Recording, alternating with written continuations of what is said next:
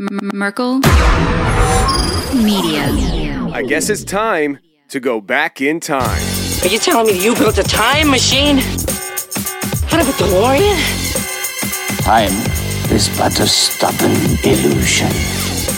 I have a lot of memories of the past. People are time traveling within themselves. Time travel is possible. I shoot the lights out high till it's bright out. Oh, just another lonely night. Are you willing to sacrifice your life?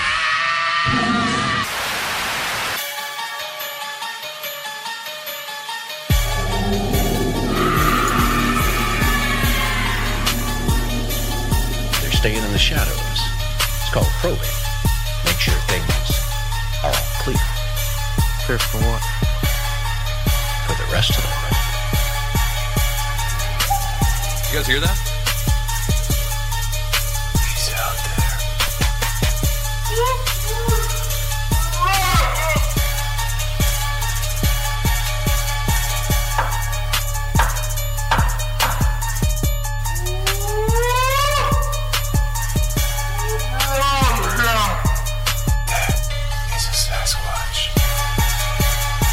Okay, I'll reload it. Welcome to the show, everybody. I am your host, Tony Merkel, and I am really glad that you're here, and I'm really glad to be here. I want to let you guys know that actually in the next month or so, I'm going to be bringing in a special guest into the studio to interview me. You see, ever since I started the show, I realized that I'm the one doing the interviewing, and you guys are the ones left piecing together who you think your host is. And so I think one episode would be fun for me to just share who I am, share my experiences with things in life, and also, I want to let you guys know that Lindsay and I had a great time last weekend at the Blobfest where we were vendors.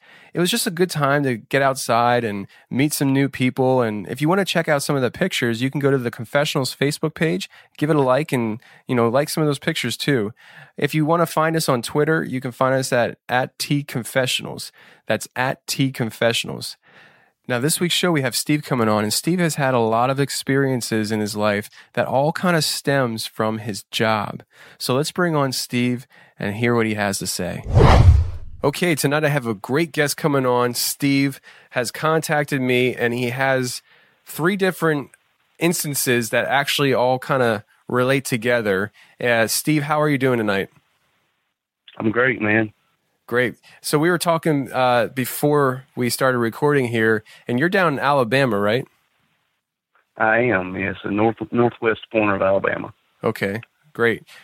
So we were talking a little bit, and it turns out you have some different ministries that you do. You're a little bit of a pastor. You do some other things in hospice work. You're kind of just a little bit doing a little bit of everything here. Would you like to talk about that at all, as far as what you do in hospice and things like that? Yes, I'm a chaplain for a hospice, and I also do bereavement counseling. I've been doing that for probably about 6-7 years thereabouts, and I'm also an associate pastor of a church here in town. I've been doing it for probably about 12-13 years. The way everything started, when I first got into, it was before I got into hospice work.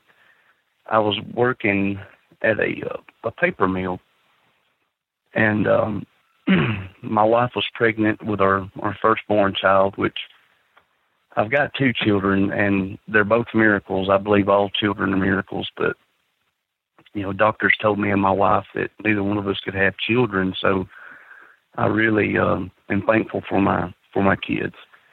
But the job that I was working at the time, worked all the time, didn't really have any days off. I worked rotating swing shifts, so I wouldn't have got to see my family very much. So I took a job here locally at a plastics company, and there's a reason I'm telling this because I believe it all links together. But when I started working at this company, I took a large pay cut just to, have a Monday through Friday, 9 to 5 job. That way I could be at home at night with my family and, but this company was owned by 2 guys, and they were just very hateful guys, very mean-spirited. They would say things to belittle you and, would call their employees stupid and things like that. And I'm going to tell you, for a long time, probably about 2 months or so, on my way to work, I would pray for the owners, that, God would bless their day and that they would be in a good mood. And, and this went on for a little while till it got to the point that it would start kind of chipping away at me, and I started harboring, hateful feelings toward one of the owners. And I'm the type of person that it really bothers me to feel that way about somebody, especially as a Christian. You're not supposed to have hate in your heart for anyone, and it really bothered me.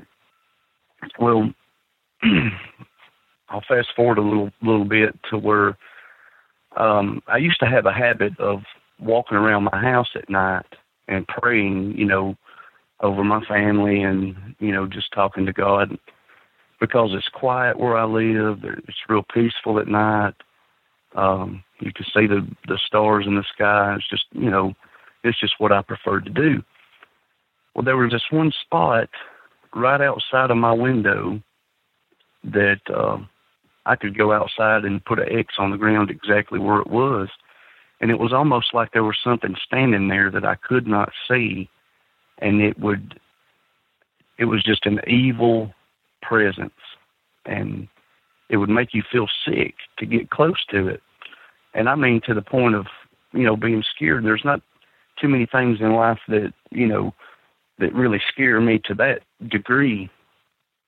But I mean, it was just sheer terror. Well, I didn't pay much mind to it until it just kept happening over and over every night. And I talked to my wife about it, and I said, "Man, there's just something going on." And I told her about the spot outside, and well, one night I'd fallen asleep on the couch, and my wife, she always would come and wake me up off the couch and say, "Hey, come get in bed," So that's kind of what I expected, but it's not what happened. I was asleep on the couch, and I was awoke to what sounded like hundreds of voices in my living room. It sounded like a crowded mall during Christmas time. How there's just hundreds of people talking at the same time. It's just chatter, This was about the time, my son was just born. He was still in the crib, and, but when I woke up, I opened my eyes, and it was almost like a whoops, you're not supposed to see this kind of thing, And I kind of jokingly say it's like when you're a kid at Chuck E. Cheese or Showbiz or something, and you see the robots underneath, it's like, oh man, that's kind of ruins your image of, the wonderment and amazement of things. But when I opened my eyes, this thing was floating right above me, probably about a foot or two, and it was almost face to face with me. And it had a white face. It was solid white, kind of like, I tell people that it looks a lot like one of them Chinese dragons. How during Chinese New Year they will have these large dragon puppets, and people will be underneath of it moving it around, Yeah. Well, it has a very exaggerated grimace on its face and sharp teeth, and Well, this thing was exactly like that. It was almost like a Chinese dragon, but it was a humanoid. You know, it had 2 arms and 2 legs, I guess, like a person would, and a head positioned, just like a person. But its eyes, it had pupils that went up and down like slits, kind of like a snake. And its eyes were glowing like an orange, burning orange color. And it had a very large grimace on its face, and it had sharp, pointy teeth, and they were curved inward, kind of like a python, And then it looked like a monster. I know it sounds crazy, and I've never heard anybody else, talk about anything that looked this way, but it was terrifying. Well, as soon as I opened my eyes and saw this thing, it got pulled out of the room, like almost like you vacuum up something really quick. It was like it just got sucked out of the room. And that's why I kind of got the impression that, it was kind of a, hey, you're not supposed to see this, But it was talking to me while I was asleep, man, and that's what, was the most disturbing thing to me. And so I jumped up and I ran to the bedroom, and I fell a couple of times. It's kind of like I was so scared that my legs were not cooperating with my brain, and I was just in sheer terror. Well, I went and jumped in the bed, and I told my wife, I said, man, we got to pray. There was something terrible that just happened. So I went to sleep, and the next day I told my wife more about it, and I was scared because I thought, man, at first I thought, I don't know. I mean, I just kind of chalked it up to maybe I just hallucinated or, had a lapse of mental, I don't know. I mean, I thought it could have been a hallucination. But I just couldn't shake it from my mind. I said, man, that was something it was real. Because I remember getting up and running to the bedroom and falling, and, I've never had a bad dream or anything like that caused me to react that way.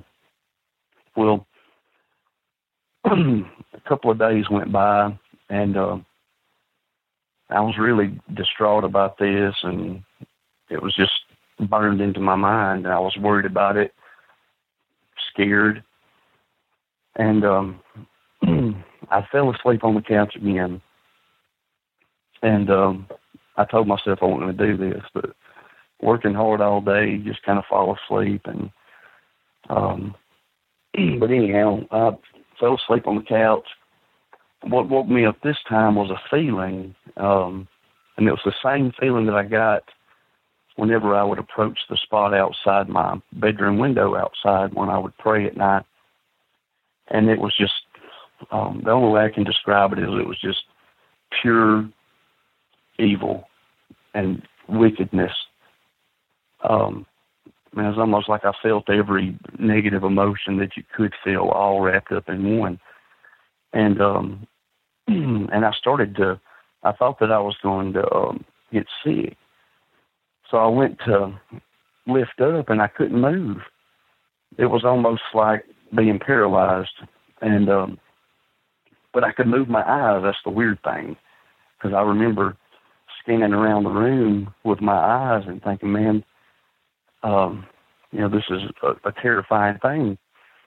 And I've heard of people having sleep paralysis and everything, but I tell people that sleep paralysis doesn't result in a broken couch, but I kept feeling this heaviness pushed down on me, and it was almost like a hydraulic press pushing me down. And just when I thought I can't handle no more of this, it kept pushing more and more.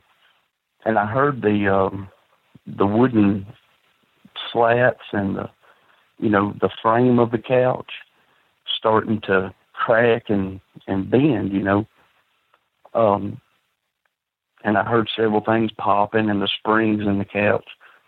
And then all of a sudden, over the back of the couch, I see this like solid black, smoky looking stuff just pour over the couch. It almost looked like a I don't know, like a horror movie effect or something.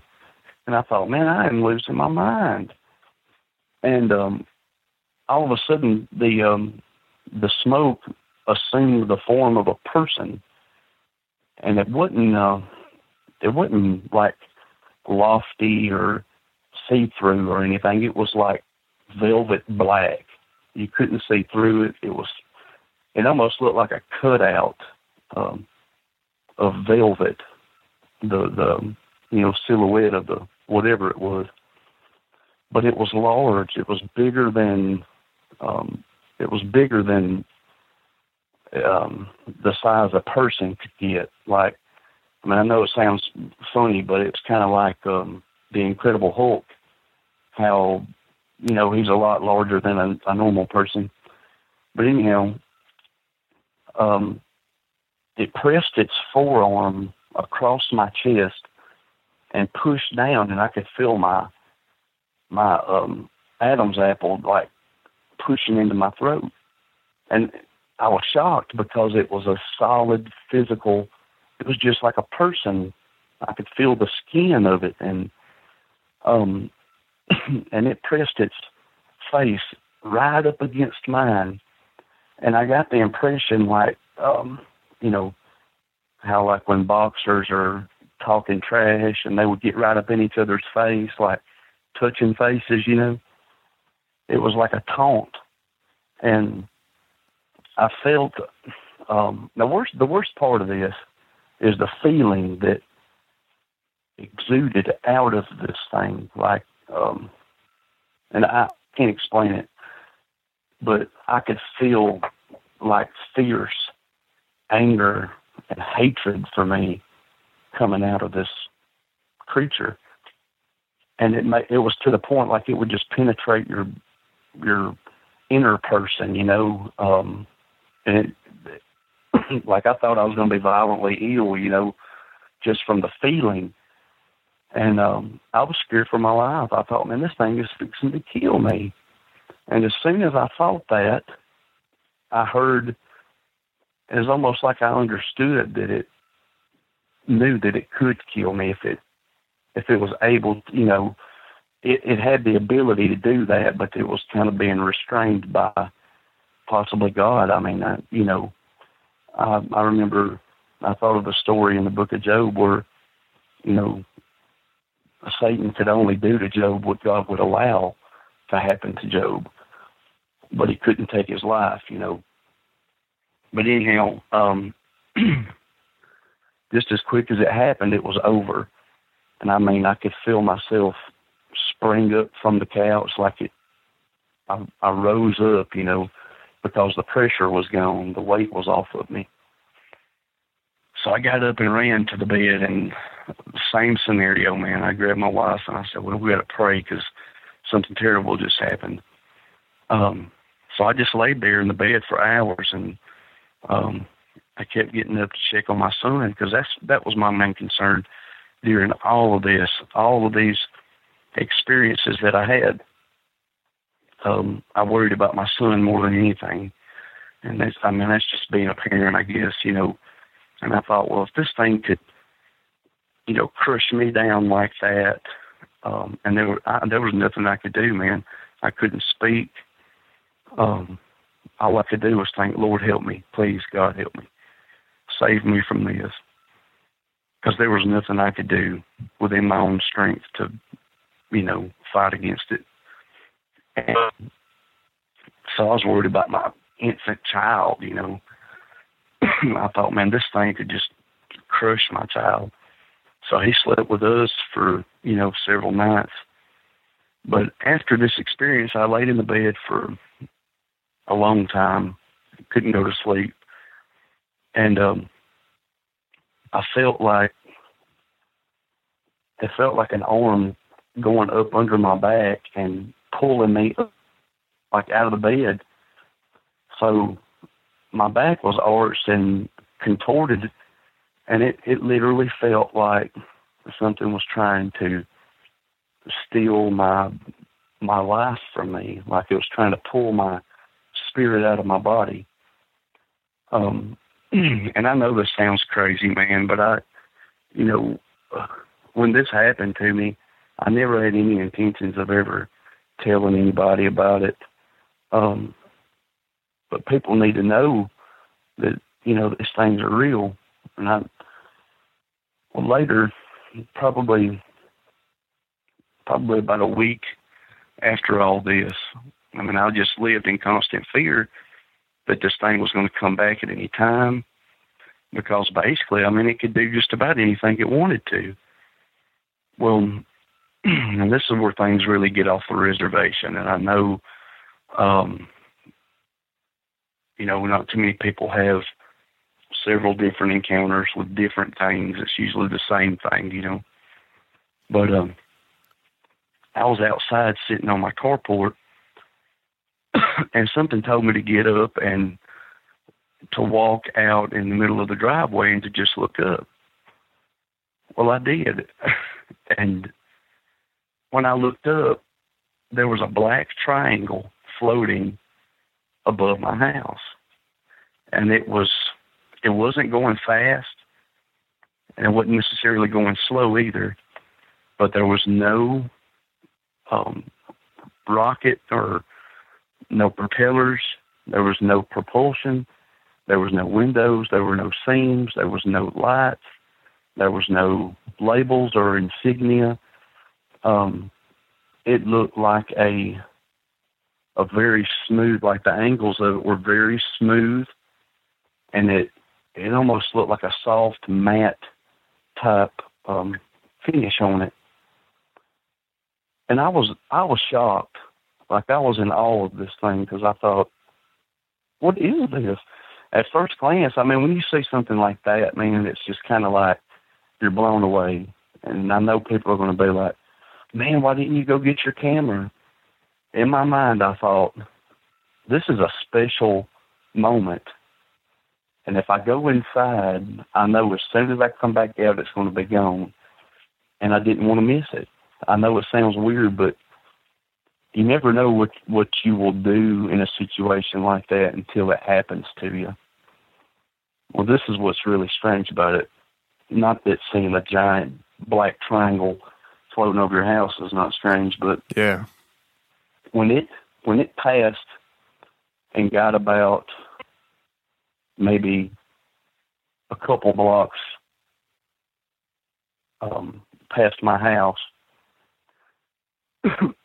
I blinked my eyes, and it turned into ducks in a formation, like probably 10 of them. And it was a perfect triangle formation. And it was almost kind of like, hey, you wasn't supposed to see that either, And I can't explain that, and that's something that I have not ever shared in any other interview or with anybody else. And there's more details about all of these encounters that, I probably won't ever tell anybody, because it's just it's very personal and just strange. It's just very strange. Well, after that, I told my wife, and she was like, there's no way you saw that. And I never told her that it turned into ducks. Like, I blinked my eyes. Before I blinked, black triangle. When I blinked my eyes, ducks. So I don't know if it's a cloaking thing, or I don't know. I can't explain it. When it comes to the unknown and mysterious things, there are no experts. There are people who claim to be experts, but when it comes down to it, nobody really knows anything other than what happens to other people or themselves. So after that happened, I started having a reoccurring dream, or what I thought was a reoccurring dream.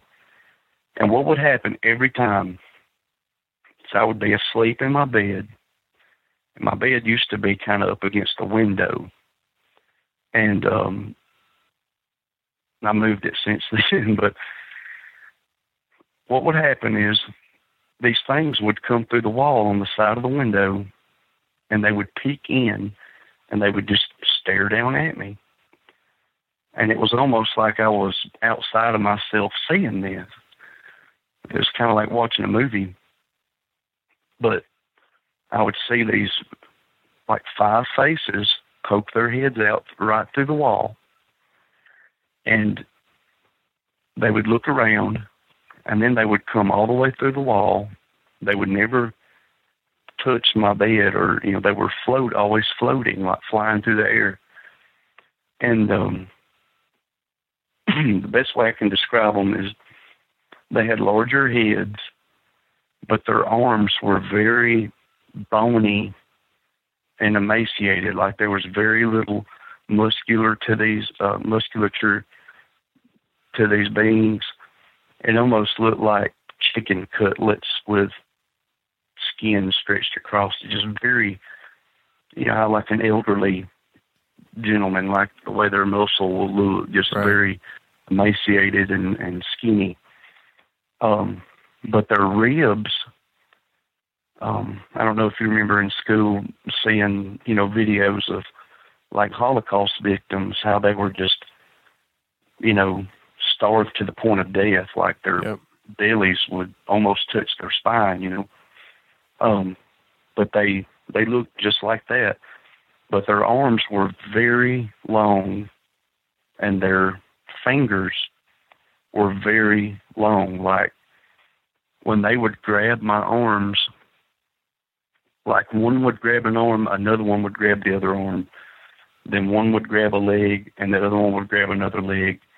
And there was another one that would kind of oversee the other ones and direct them. Like it even moved its arm to like, hey, take him on, you know. And their face, it didn't have big almond eyes like, you know, like the traditional gray alien or whatever. But its eyes were teeny, like a marble. They looked like a black marble in a very wrinkly, sunk-in eye socket. And it was very wrinkled, like if you've been in a bathtub for too long, your fingers get very wrinkly like a raisin. Well, its whole body looked that way, but right around its eye sockets was just terrible. It was they were ugly, very ugly creatures.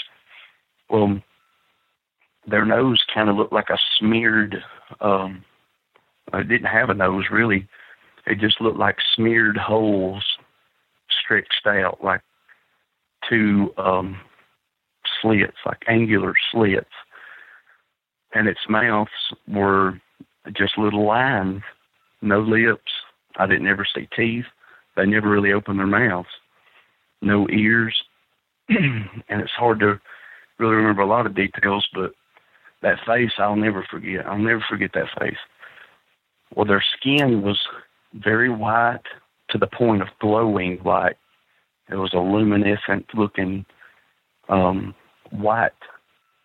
And they gave off their own light. It was very strange, like a glow-in-the-dark toy or something, you know. Well, the strange thing was, whenever they'd lift me up, they would take me straight out that window. And that the window never opened. And like part of me went through the window and part of me went through the wall. Just the angle that they took me out.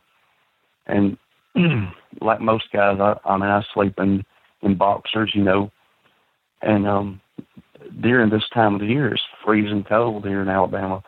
I mean, it was probably in the 20s at night.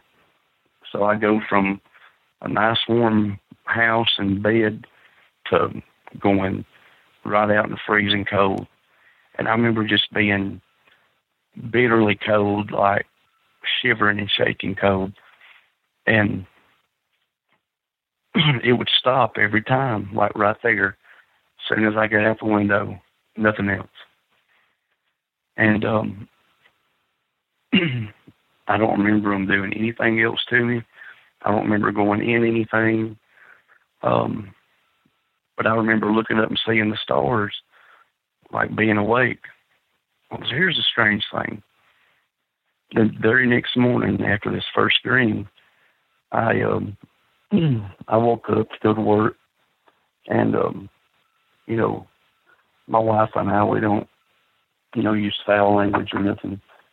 But, you know, my wife, she saw my back, and, you know, I didn't pay no attention to anything, but I had bruises and scratches and marks all over me, around my arms. Like you could see the handprints of those things around my arm. Like, and they were fingers that they would lap over. Like if you tried to put your hand around your arm, you know, your fingers would not ever touch your hand, you know. It wouldn't fit around your arm. But these things, their hands would wrap all the way around, like, and almost double over. They were so long. And one thing I do remember is whenever they did grab me, it hurt real bad, man, like a real strong, powerful person grabbed my arm. And I could feel like bruises, and, you know, I felt like they were just going to cut through my arm. It was almost like when you get your blood pressure taken, how sometimes those automated machines will squeeze it too hard to the point of it, like, really hurting you, you know. Well, that's what it felt like. And I looked down on my legs, and they were, I mean, a handprint that would go all the way around the big part of my leg, like right above my knee. And it really, really hurt. So my wife was like, you know, what the blank happened to you? And I was like, what do you mean? So I looked in the mirror, and I was like, God, I mean, it looked like somebody had beat the stuffing out of me. And, like, I get emotional sometimes talking about this.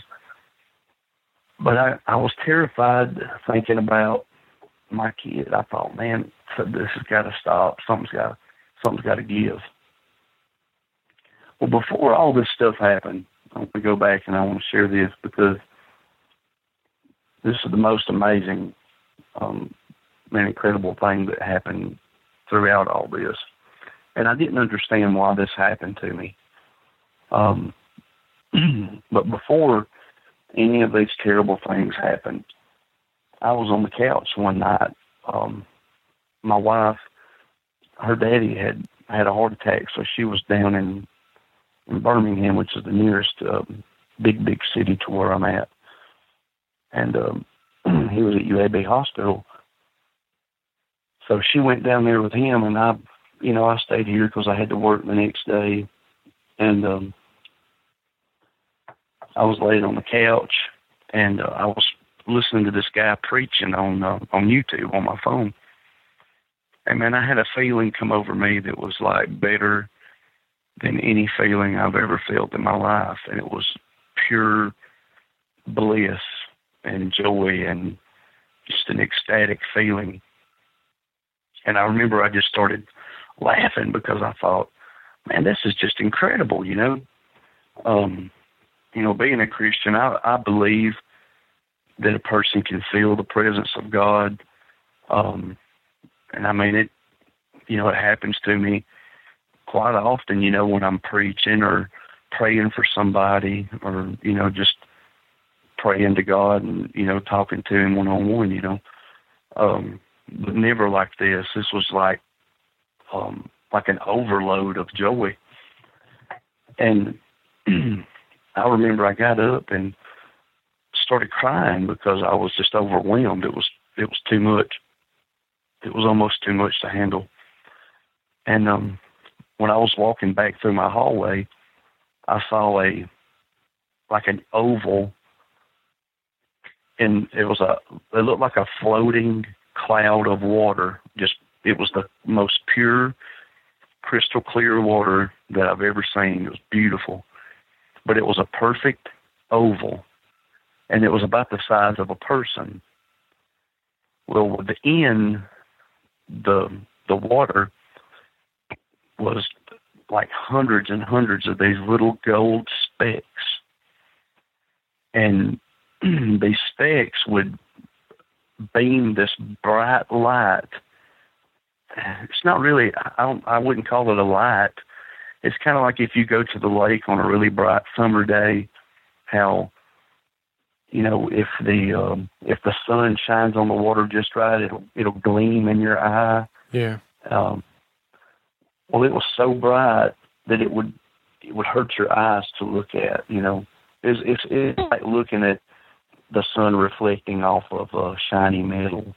You know, it would just hurt your eyes to look at for too long. Well, for some reason, I just walked right through this cloud, man. I mean, I just stepped right through it. And when I did, I thought, this is so good that I'm going to just die. I thought, this is it. I thought that this, you know, that I was about to meet God, like personally, you know. And then I kind of got afraid. I prayed. I said, God, I can't handle this. You've got to make this stop. And I know probably anybody, you know, listening will be like, man, why would you say such a thing? You just have to be there. I mean, it was like an overloaded joy. I thought I was going to just die and go to heaven. And it was powerful, very powerful.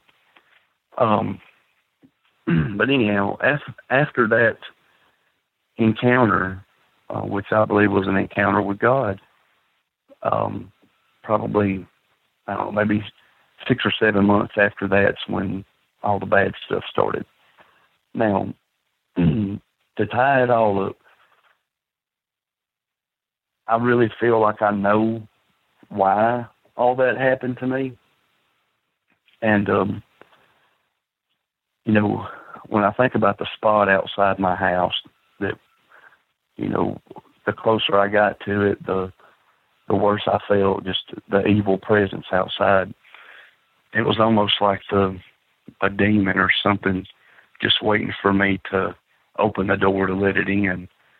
And I really believe with all my heart that harboring hateful feelings toward the owner of that company was just the break it was looking for.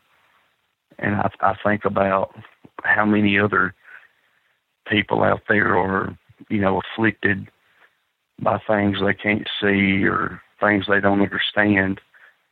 And it's these demonic entities. And another thing that I think about is how come all three of these different creatures happen around the same period of time, you know? And I know Christians get a good chiding on the comment sections of people that kind of, you know, mock us for thinking that aliens are demons. I mean, I'm just going to say I don't know. I'm not going to say they are, or I'm not going to say that they're not, because I simply don't know. However, based upon the things that I've experienced all in that short span of time, I believe they're all one and the same. And another detail that I wanted to share was the one gentleman that was one of the owners of the company, the one that, you know, gave me such trouble at work. I later found out that he had a teenage son that committed suicide. And one of the coworkers told me that, you know, him and his wife came home and found their son. You know, he'd shot himself and had to, you know, clean up everything. And I thought, man, how terrible that is. I mean, that's a horror story right there, you know, for that to happen to your child. And the coworker told me that they believe that, you know, the owner, whose son it was, just give him such a hard time all the time that he just couldn't handle it anymore. And I thought, well, man, that guy has to live with that every day of his life, man. And I really found a newfound compassion for the guy, having a baby boy myself, I kind of, sympathized with him. So if I can interject a little bit, I would I have some questions, and actually we'll start with the most recent one that just popped in my head.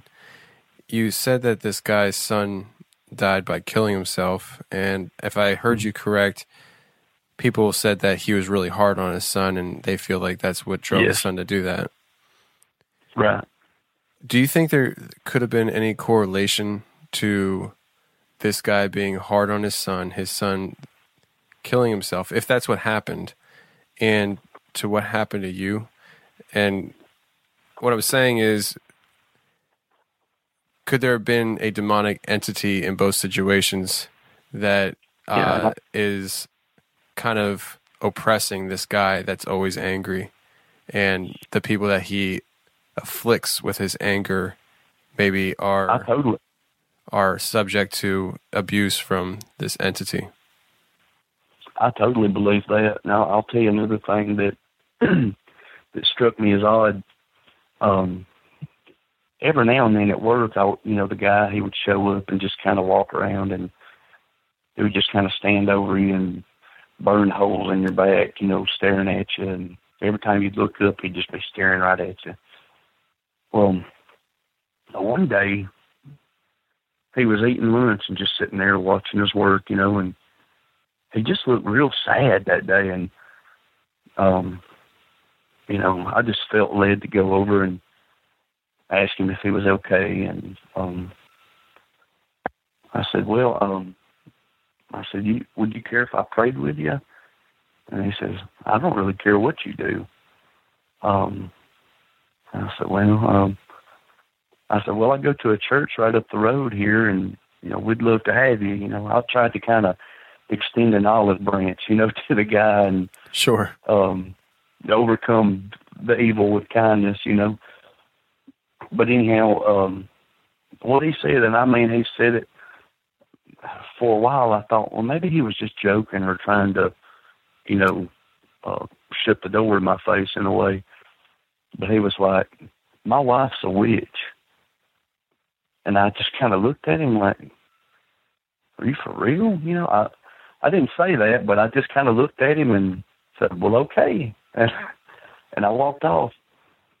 And right about that time that I asked him that, and he said, yeah, my wife's a witch, just very matter-of-factly, is when everything kind of started. And I've always been under the impression that the thing that come in my house and tried to choke me out, and I really believe it's the same thing that torments that guy every day of his life. And it just followed me home one day. Yeah.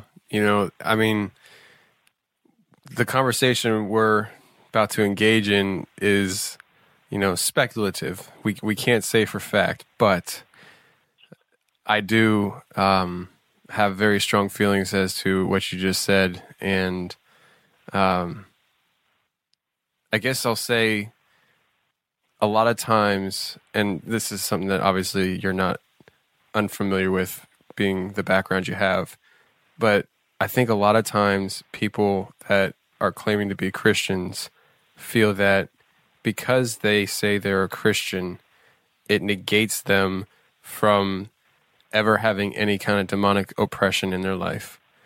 And yeah, I used to think that. I used to think that very thing. I did too until recently. I'd say about a year ago or so, I had a very traumatic experience.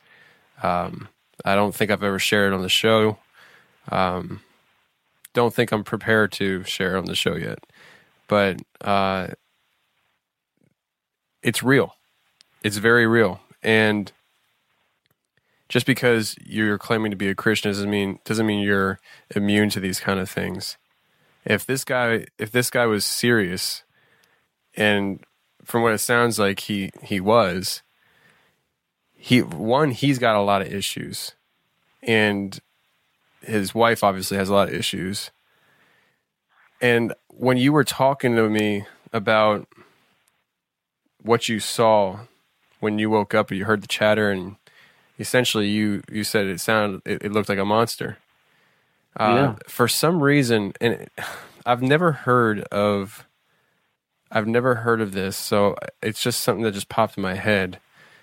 You know, for some reason I was thinking astral projection, and I wanted to pick your brain on that a little bit as to what you think, because from what I understand with astral projection, you're not transforming your body when you do that to look like something else.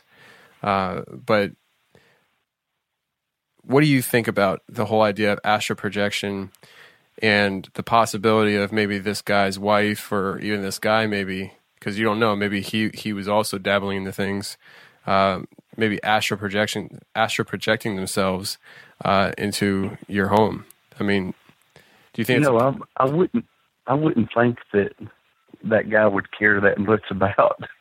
But here's the thing: there is no telling, what that guy could be involved in. I mean, I don't know, but the fact that he told me to my face that his wife was a witch, he didn't necessarily say that he was. And there's another detail that I never have really told anybody else. But because you said that, astral projection, I don't know a lot about that, but there was a guy who come to faith in Christ in our church, man, and he was a Satanist prior to, and he would tell me that, he would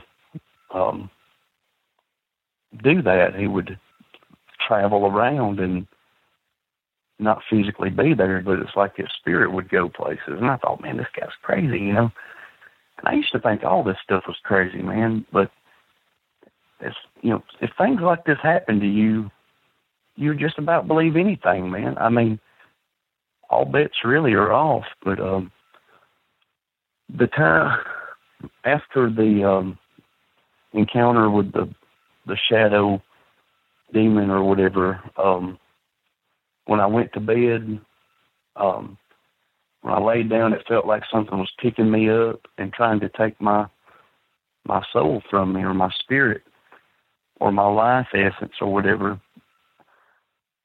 I remember I used to have a poodle and a Pekingese, and when we'd go to sleep at night, there's a little spot in our hallway that goes to the right, and our front door is there. Well, we had a little dog pen, like a little fence that you could put up inside your house. And I would keep the dogs in that at night so that they would, not use the bathroom in the house. Well, whenever I felt that arm come under my back like that, I remember instantly walking down the hallway, but not in my body. Like, it was almost like my spirit was traveling down the hallway. And I remember like having a hood or something over the top of my head and on the side of my face, and it felt like a hood, kind of like Obi-Wan Kenobi's hood, and I remember when I got to the spot in my hallway where the dogs were, I looked over to the right and looked at my little Pekingese, and she looked right up at me, looked right into my eyes, and started, like barking, not barking, but kind of growling and getting gruffy, like I startled her, and she didn't recognize me. Now that I can't make any sense out of that, but it's something I believed happened. But it's just so strange that you said something about astral projection. It's not something that I ever knew anything about, and it's definitely not something I would ever attempt to do. But I believe that it's something that for some reason or another happened to me that night. When that happened that night, what were you doing again? Were you sleeping or were you awake when this whole thing happened? I was asleep when that thing come over the back of the couch. I woke up and it was actually the feeling of its presence near me is what woke me up out of a dead sleep. But after that was over and I ran to the bedroom, me and my wife prayed, and I laid down to try to get to sleep. I was just terrified, and that's when I felt that. And that's when I experienced that, going down the hallway and seeing the dog in the spirit form. I don't know. I can't make sense out of that. But what I'm saying is when that actually happened, whatever your memory is of that, you're saying you were awake when it initially started to happen. Yes. Yeah, I was not asleep when that happened. Wow. I was awake. I mean, because I know I've heard of people say that they've astral projected, and they didn't even try to do it, kind of thing. Most of the time, I hear stories of people saying they actually were trying to do it, but I would never attempt. Right. I tend to keep my spirit right in my body where it belongs. But what's weird, I'll tell you this. I remember my back being arched and contorted, and I felt like I was dying. Like it was like if you've ever fainted or had a seizure or something, it was kind of that kind of a feeling. And during that experience is when I don't know if I left my body or whatever, but I was walking down the hall and saw my dog face to face. And what put a stop to that is, I guess, my back being arched like that kind of bothered my wife asleep. So she kind of ribbed me with her elbow, like, "Hey, cut it out." And then that's when everything, I felt like I was kind of dropped back down, like whatever had me held up let me go. And when I went back flat on the bed, I grabbed my wife and I said, "Help me." And she said, "What's wrong?" I said, "Something just tried to take my spirit," is what I told her. And there's other things that's happened, man, that's I can't make sense out of, but for a long time now, this happened probably for years. This has happened. We'd be laying in the bed and not asleep, but just laying there getting to sleep. And this would startle me so bad. I'm the type, I'm very jumpy at night in my house. After all these, I guess I have good reason to be. Yeah, no doubt. Like if I hear a sound, I kind of like my spidey sense tingles, I guess. I jump up and kind of look around like, "Hey, what's going on?" But when we'd be getting to sleep, it felt like something jumped up and pounced on the bed, kind of like a cat. It was about the size of maybe a medium-sized dog. It felt like it was something probably about 50 pounds or bigger. It had weight to it, but little bitty feet. Like I could feel the little bitty, we have like a Tempur-Pedic bed, so it's kind of hard to tell if something gets on the bed anyway, but it jumped up. It always jumps up on my side of the bed, and when it lands, it's right on my leg, like its feet or legs doesn't really touch mine, but it lands right on my leg, right beside me. And man, I jump up and almost fly out of the bed like a cartoon, man. It's unreal. And I would tell my wife, "Did you feel that?" And sometimes she was like, "Yeah, I did feel something." Like, "What was that?" She thought I was doing something, but it's something that jumps on our bed, man. Your poor wife. You keep on rushing into the room, telling her things, you're waking her up, telling her things. I mean, it's no wonder she can't even get to sleep. It's unreal, man. Well, I'm going to tell you this. I don't worry about anything anymore. I remember the day that everything come to an end. Me and my wife, we're high school sweethearts, and we've always been best of friends. Gosh, we've been together since we were 16, and I'm 38, just now turned 38. So we've been together a while. But I remember one day I was coming home from work, and I was very distraught this day. Like, I was driving home and just in tears, and I thought, man, what's next? Or, you know, I really thought that, hey, these things were going to actually take my life one night or hurt my child, man. Really, I could have cared less what they would do to me, but, you know, my wife and my son they're just kind of innocent casualties in all this, and I was really terrified that something would happen to them. And I remember coming home from work one day, and my wife pulled in behind me on the road that we live on, and that just never happened. We never got home at the same time. But that day it just worked out like that. And I remember when I saw her pull in, I was just like, gosh, man, I don't know what I would do if something happened to her, you know, from all of this mess. And whenever, as soon as I put my car in park, man, I felt that the presence of the Lord, man, it just hit me like a lightning bolt. I felt like empowered to handle this, you know.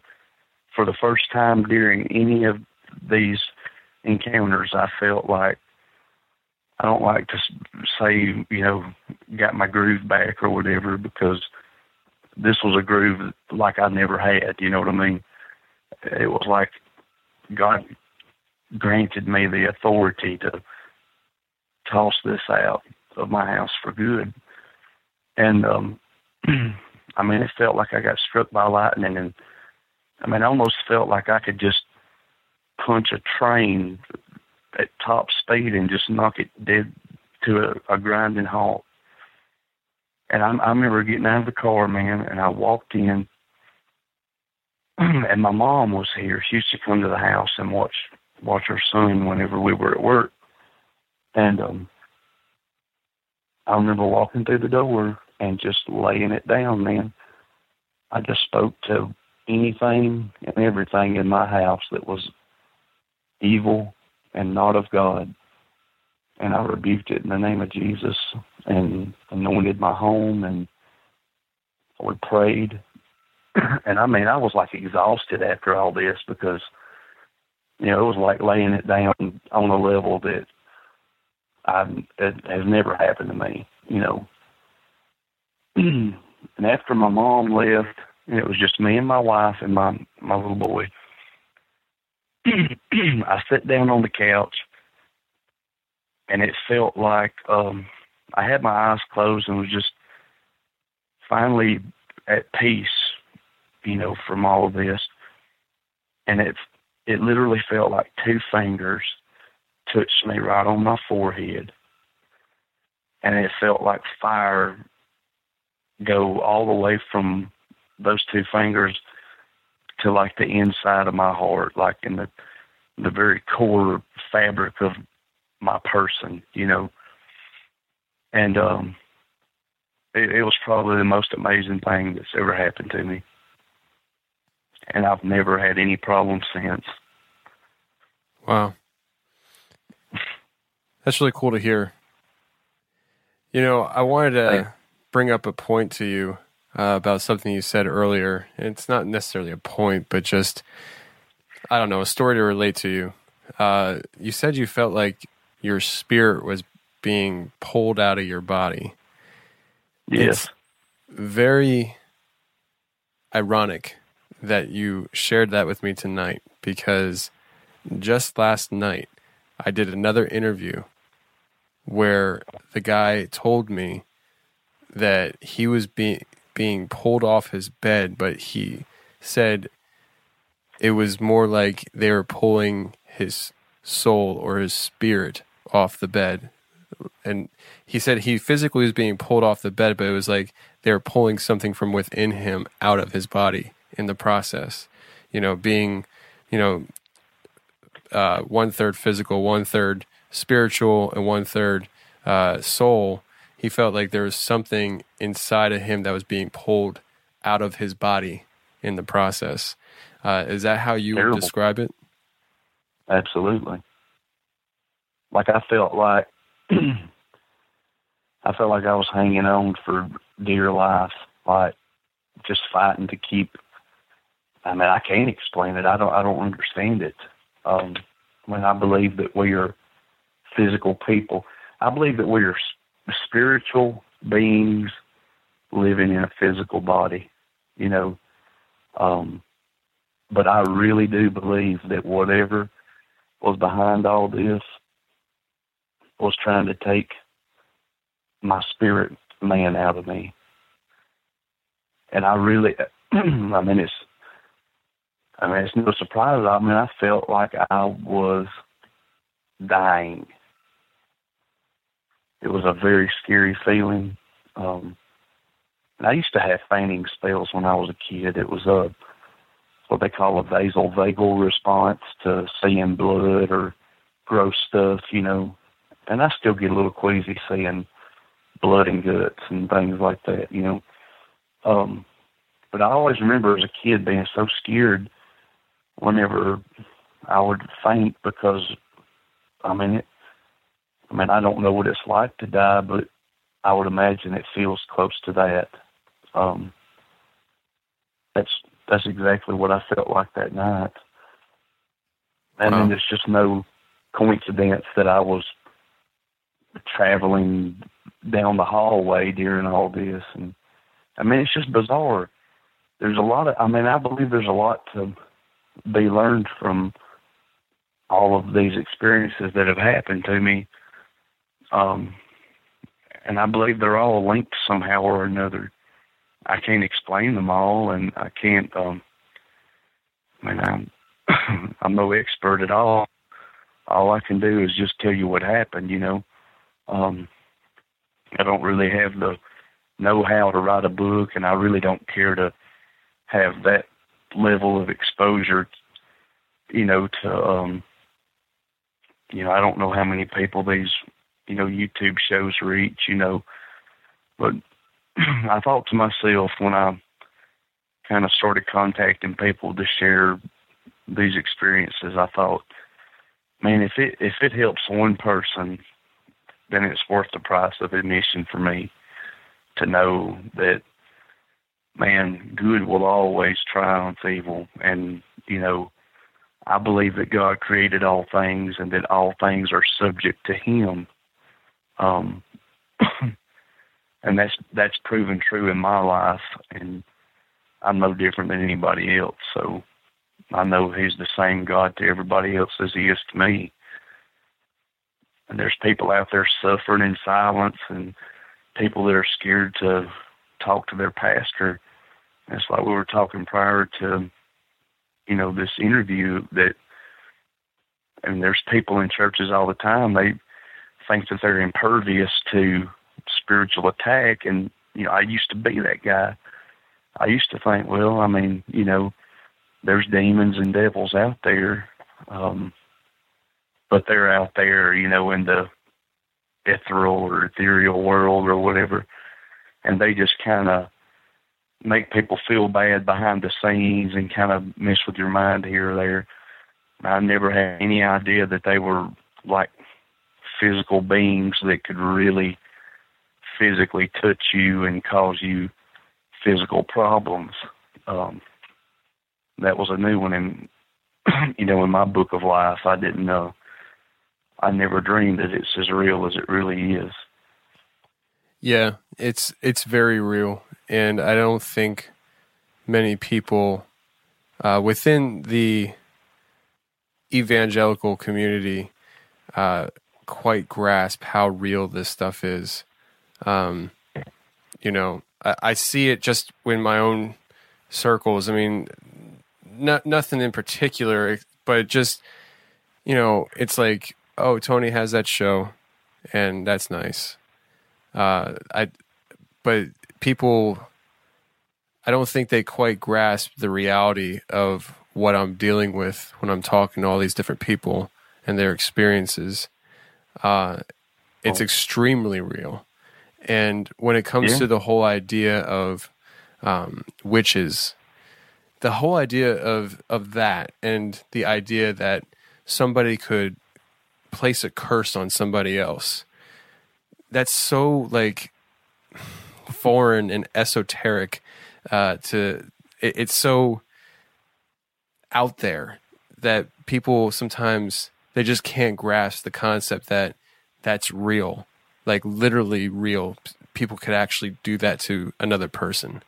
And it's just, I mean, I understand it's hard to grasp and wrap your mind around, but it doesn't matter. Just because you can't wrap your mind around it doesn't mean that you shouldn't try, because it's a real issue, you know. And like you said earlier about the guy, I think you said he was a Satanist or something that, you know, started coming to your church.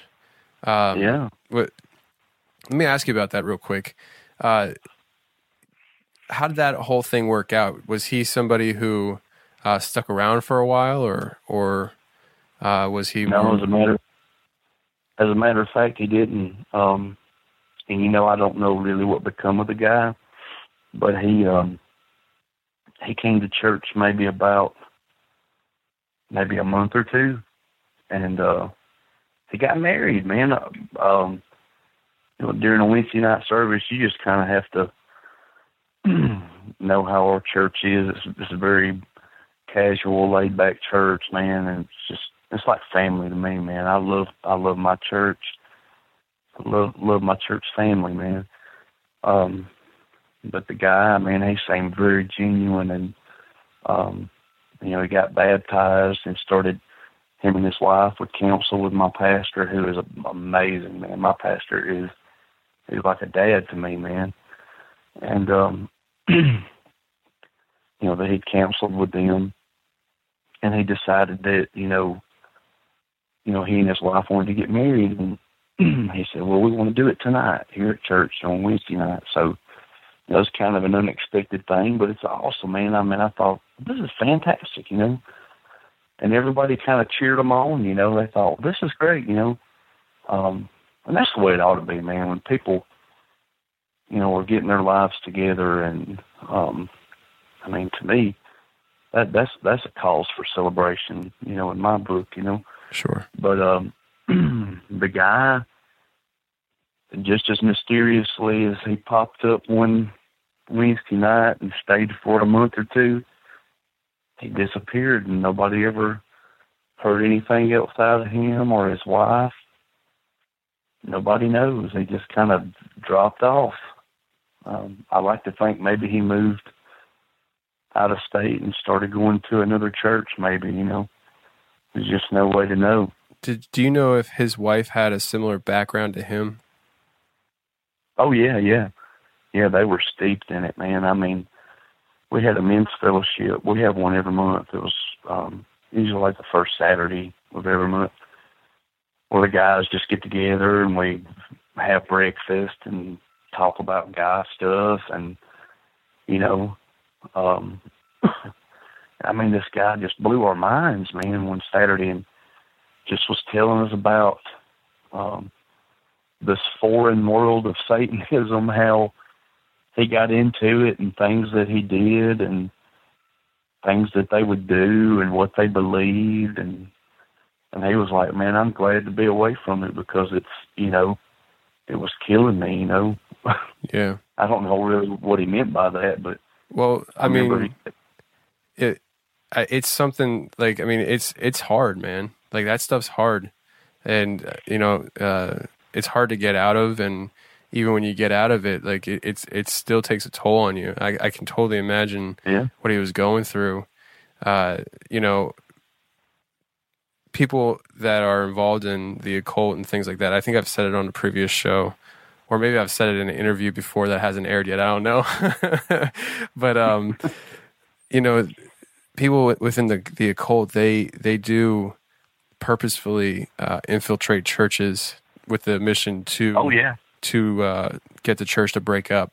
That's what he said. He told us that very thing. It's one of their main thrusts is to do those kind of things. It's because, you know, it's your opponent, you know, and that's right. It's the enemy. Yeah, exactly. It's not a game.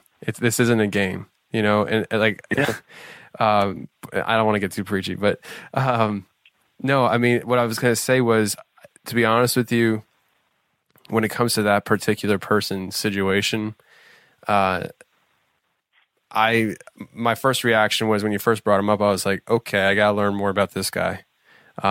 But the fact that he had come forward and told you guys his past tells me that he probably was sincere in his motives, because you would just have to see, and you would just have to have been around the guy, man. Like, I'm sure if he was trying to pull the wool over my eyes, then it totally worked, man. Because I mean, you know, like he would just cry about, you know, when hey, I don't throw shade on anybody for crying, man. It's good for you to get a good cry out, you know. Sometimes I do for no reason, just, you know, because I'm happy, you know. And but man, this guy, when he would talk, it just would have tears streaming down his face, man. Yeah, it was just amazing. Like, I was in awe of this. I thought, right, man, this guy went from the polar opposite end of the spectrum to the other end, you know. Mm-hmm. Yeah, and that's the thing. I mean, they're not going to tell you what they're doing. They're not going to just tell you what their plan is. And the fact that he came forward and talked about it openly, it tells me that he was probably telling you guys, it was probably a way of healing, counseling. Yeah, exactly, yeah. Healing and getting past what his history was. Because I've heard different people talk about their past within the occult and satanic churches and what they were involved in and how they got out of it. And it's rough, man. It's rough. Like, there's a lot of mental wear and tear that goes on while you're involved. And because you literally have to become brainwashed to the point where what you do doesn't hurt you at all. Yeah, you get anesthetized, and you know the Bible calls that, you know, having your conscience seared like with a hot iron. You know, you can dull your conscience to the point of, like you said, not feeling bad for what you ought to feel bad about. Exactly. You know, I heard this one guy talking about how he was, for lack of better words, because I don't know the proper terminology. Let's just say he was a wizard. You know, he was like some kind of high priest within the Satanic Church, where like pretty much his job was to go into places and cast spells on certain situations that needed his attention, because he was the go-to guy for these certain things. And he was really talking a lot about different things that they were involved in, and not his particular coven, but other covens that are out there. I mean, I'm talking like some dark stuff, man, like having babies in secret just for sacrifices and things like that.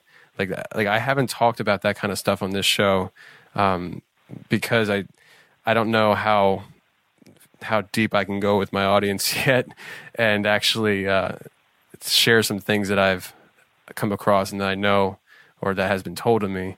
But I will say that I've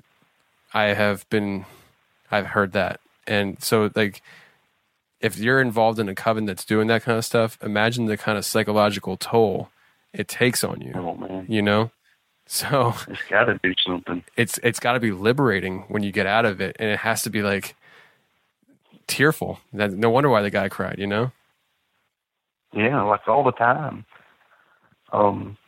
Just blew me away, man. There's a guy, I want to say his name is Ted Gunderson. He's a, like some retired CIA or FBI operative.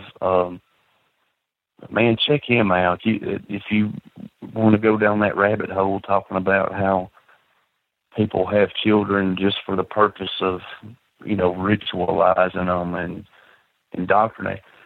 And this guy, I think he's dead now. He was an elderly gentleman back when he come out and become a whistleblower, you know. But I think his name's Ted Gunderson. But he talks about that very thing, man. It was just, and there's things that goes on in this world, man, behind the scenes and kind of in the green room of life that, man, people probably wouldn't want to know about, even if you could prove it 100%. I mean, people wouldn't want to know, you know? Yeah, absolutely. And yeah, it is Ted Gunderson.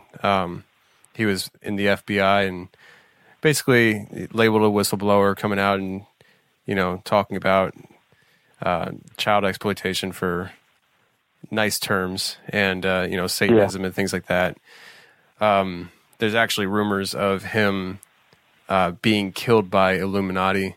Obviously, that's speculation, you know, but that's, you know, a rumor at least. And of course, I mean, really, whenever a whistleblower dies, there's going to be rumors like that surrounding their death. But yeah, so definitely somebody that's interesting to at least hear speak. And I do believe that he is dead as well. Yeah, I think he died probably about 5 or 6 years ago. But man, you know, on just the ministry aspect of things that I've seen in my life, man, we could probably do a whole series on things that I have seen, you know. I've only ever met a couple people that I thought were truly, you know, demon possessed, and you know, I mean, that's a whole different can of worms of things to talk about. But you know, there's things I've seen that, you know, fully convinced me and, you know, reinforced my own beliefs. That there really is a good and evil aspect to life in general, and, you know, things that like demonic possession is a real thing. I really believe can happen, man. And if you ever have met somebody that you thought was, you know, bona fide possessed by a demon, man, it's a scary thing. It's a scary thing. Yeah. Yeah, I actually have seen a teenage girl that, you know, supposedly was possessed by a demon.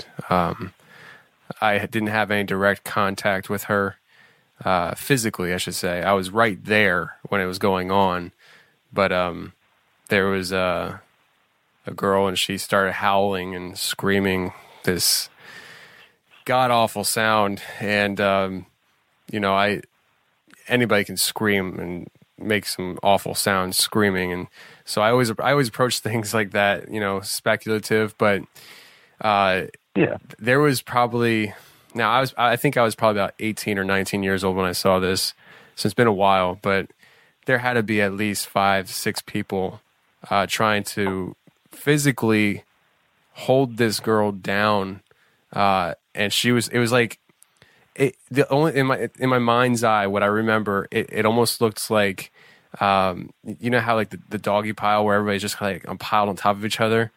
Well, yeah. I mean, obviously they weren't laying on top of the girl, doggy piling on top of her, but in my mind, that's what it looks like, because all I remember is seeing this group of people, and it was a lot of men. It was like it was like a doggy pile, and they went up and then they went down. They went up and they went down because this girl is physically lifting these people up, and that, I mean, in my mind, I'm like 95% sure she probably was demon possessed. I didn't get involved. I didn't walk over. But I was literally like 5 feet away.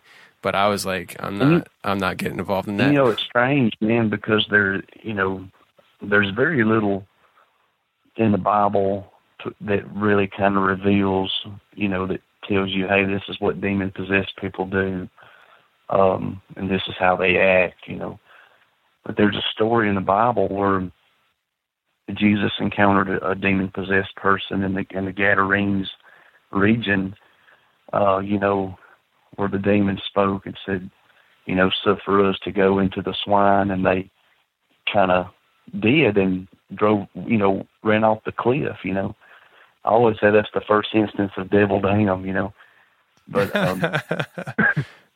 but what's really startling is, and I can't quote verbatim, but the Bible says that the man who was possessed was,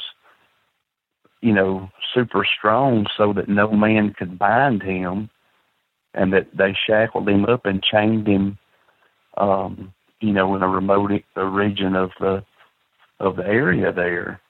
And what's funny is a lot of the people, that are supposedly possessed today, they exhibit superhuman strength. And there's no way that those people could, really know those details unless they, were very active in their Sunday school class as a kid, much less be able to physically fit the bill, like you talked about the girl who was super strong and able to, withstand several people. It just kind of lends credence to that story as, being a truthful account. Yeah. And I've heard several of those kind of accounts. I mean, my entire life I've been somebody who just openly talks to people about this kind of stuff. And so I've heard stories from, professors at college and things like that just kind of like, in my mind, like, I know it happens. I mean, for me, there's no doubt it happens. I've seen it happen. I've heard people tell me stories, let alone I've read it in the Bible. The story that you were talking about, I mean, that's a story that I've probably read a million times, Right. And there's a lot of stuff that goes into that account. So, I mean, yeah, it definitely happens. And I don't even know how we got on that on this topic because, I mean, talk about a rabbit hole, because it has nothing to do with your encounter. But it's good fodder. So, yeah, it is. Before we get out of here, I wanted to ask you one more question, and feel free to answer it at any length that you'd like. But the dream that you were talking about, that basically what I want to say is, do you think it was a dream, or do you think that's something that actually was happening to you? You described it as a recurring dream, but what you described seemed very real. And it sounds exactly, I mean, when it was happening, the first time it happened, I thought, until I woke up and stood in front of the mirror and was looking at all these marks on my body, and there was just no way that I could physically do this to myself, not in the span of, 7 or 8 hours of sleep, nor would I even want to do this to myself. And there was a little symbol on my lower right back, and it was very precise.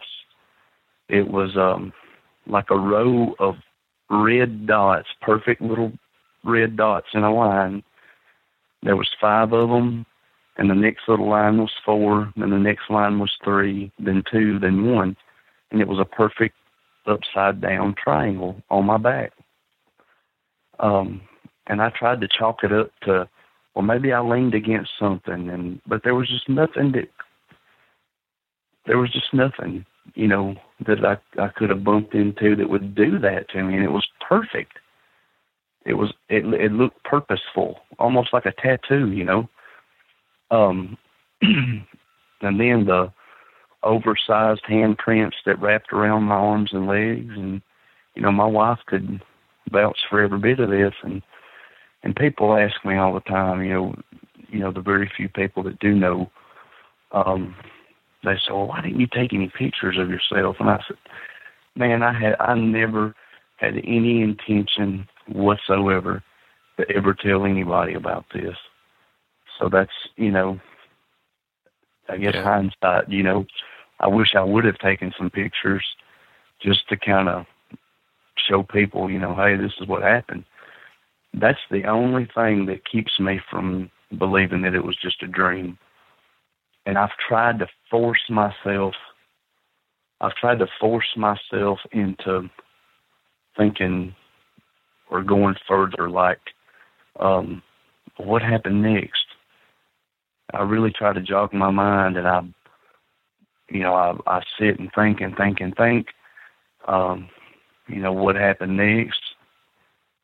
And it just never goes anywhere, except for a couple of times, and this really is, I will say that this here is, I can't say if this is real, this part, what I'm about to tell you, I can't tell you if this is real or just my imagination of what happened next, but usually when I'm cutting grass, I'm on my riding mower and I think about things like, I just ponder about these things, Sure.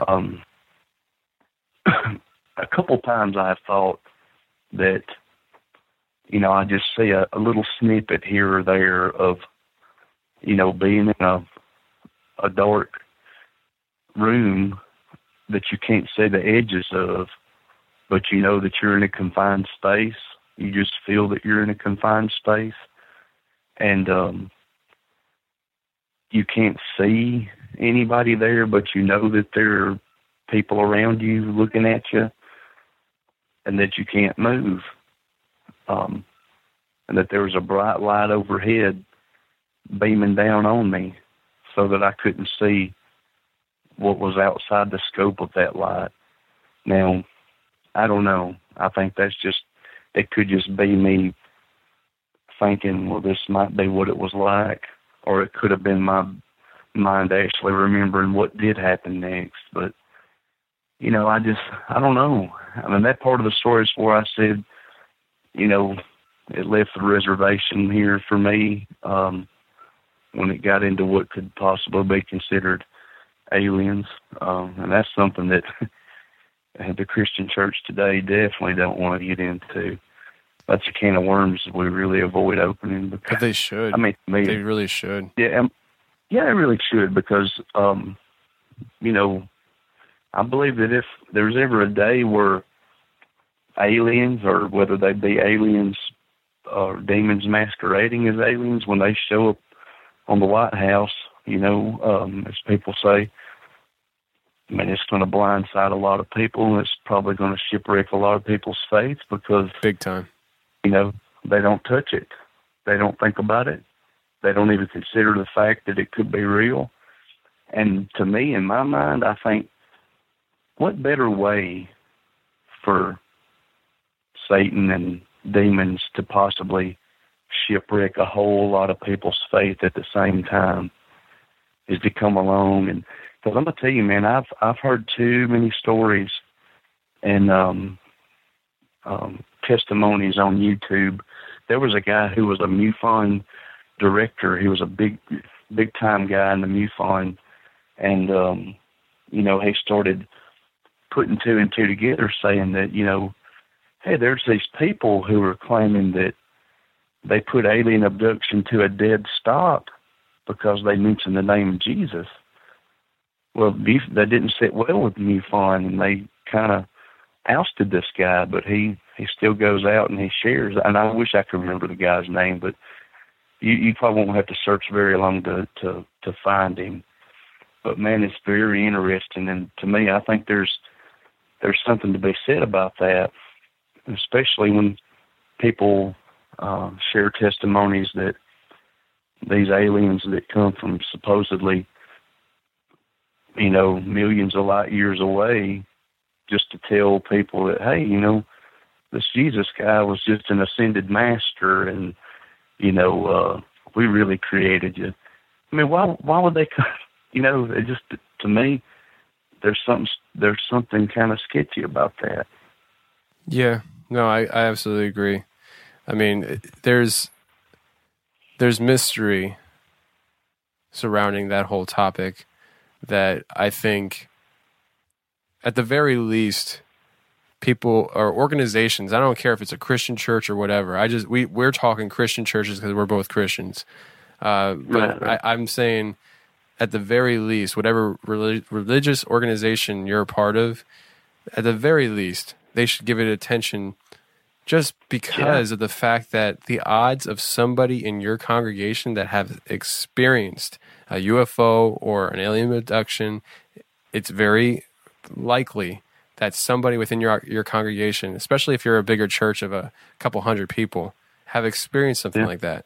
And they need to know what to do about this, So, I mean, I absolutely think it's something that needs to be talked about. And I just recently had learned that actually the Catholic Church actually does a pretty good job with talking about these kinds of things. They don't shy away from the idea of supernatural and all those kind of stuff. So, say what you want about, what you think about the Catholic Church and things like that. They do some things right. If you don't agree with everything, that's, fine. But, they have probably one of the largest, most expensive, most advanced telescope in the world.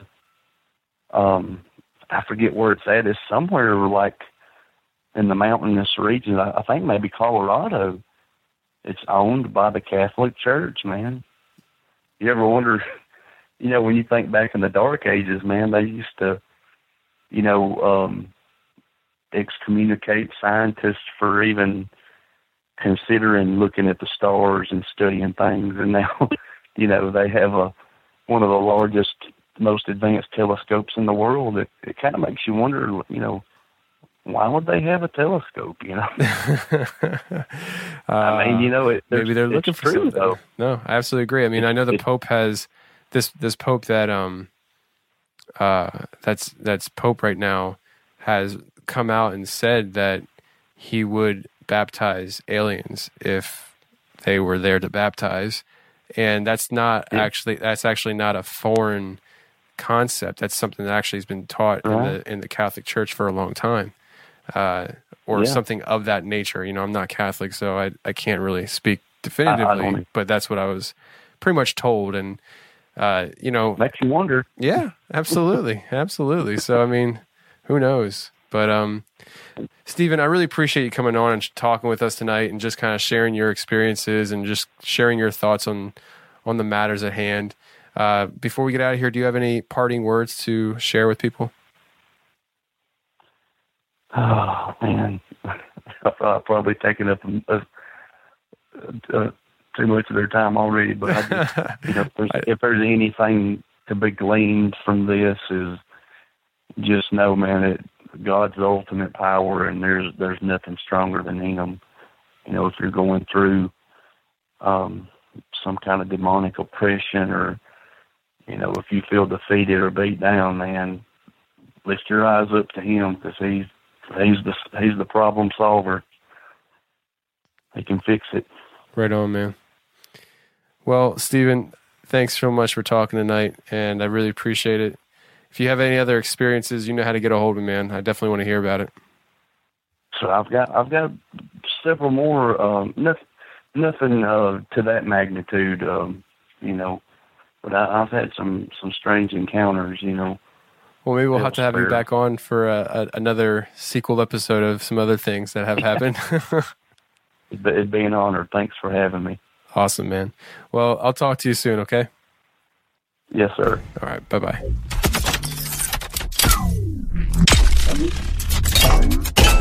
Well, that's the show, everybody. I really hope you enjoyed it. If you want to get on the show and share an encounter with me, I don't care what kind of encounter it is. It could be a UFO, alien, ghost, Bigfoot, Hat Man, Stick Man. I don't care what kind of man it is. You can go to the website, theconfessionalspodcast.com, hit the connection section, and you can reach me that way as well. You can also get a hold of me on Facebook, Instagram, and Twitter. My Instagram and Twitter handles are the same, which is Tony_Merkel. That's Tony_Merkel. Until next week, friends, take care.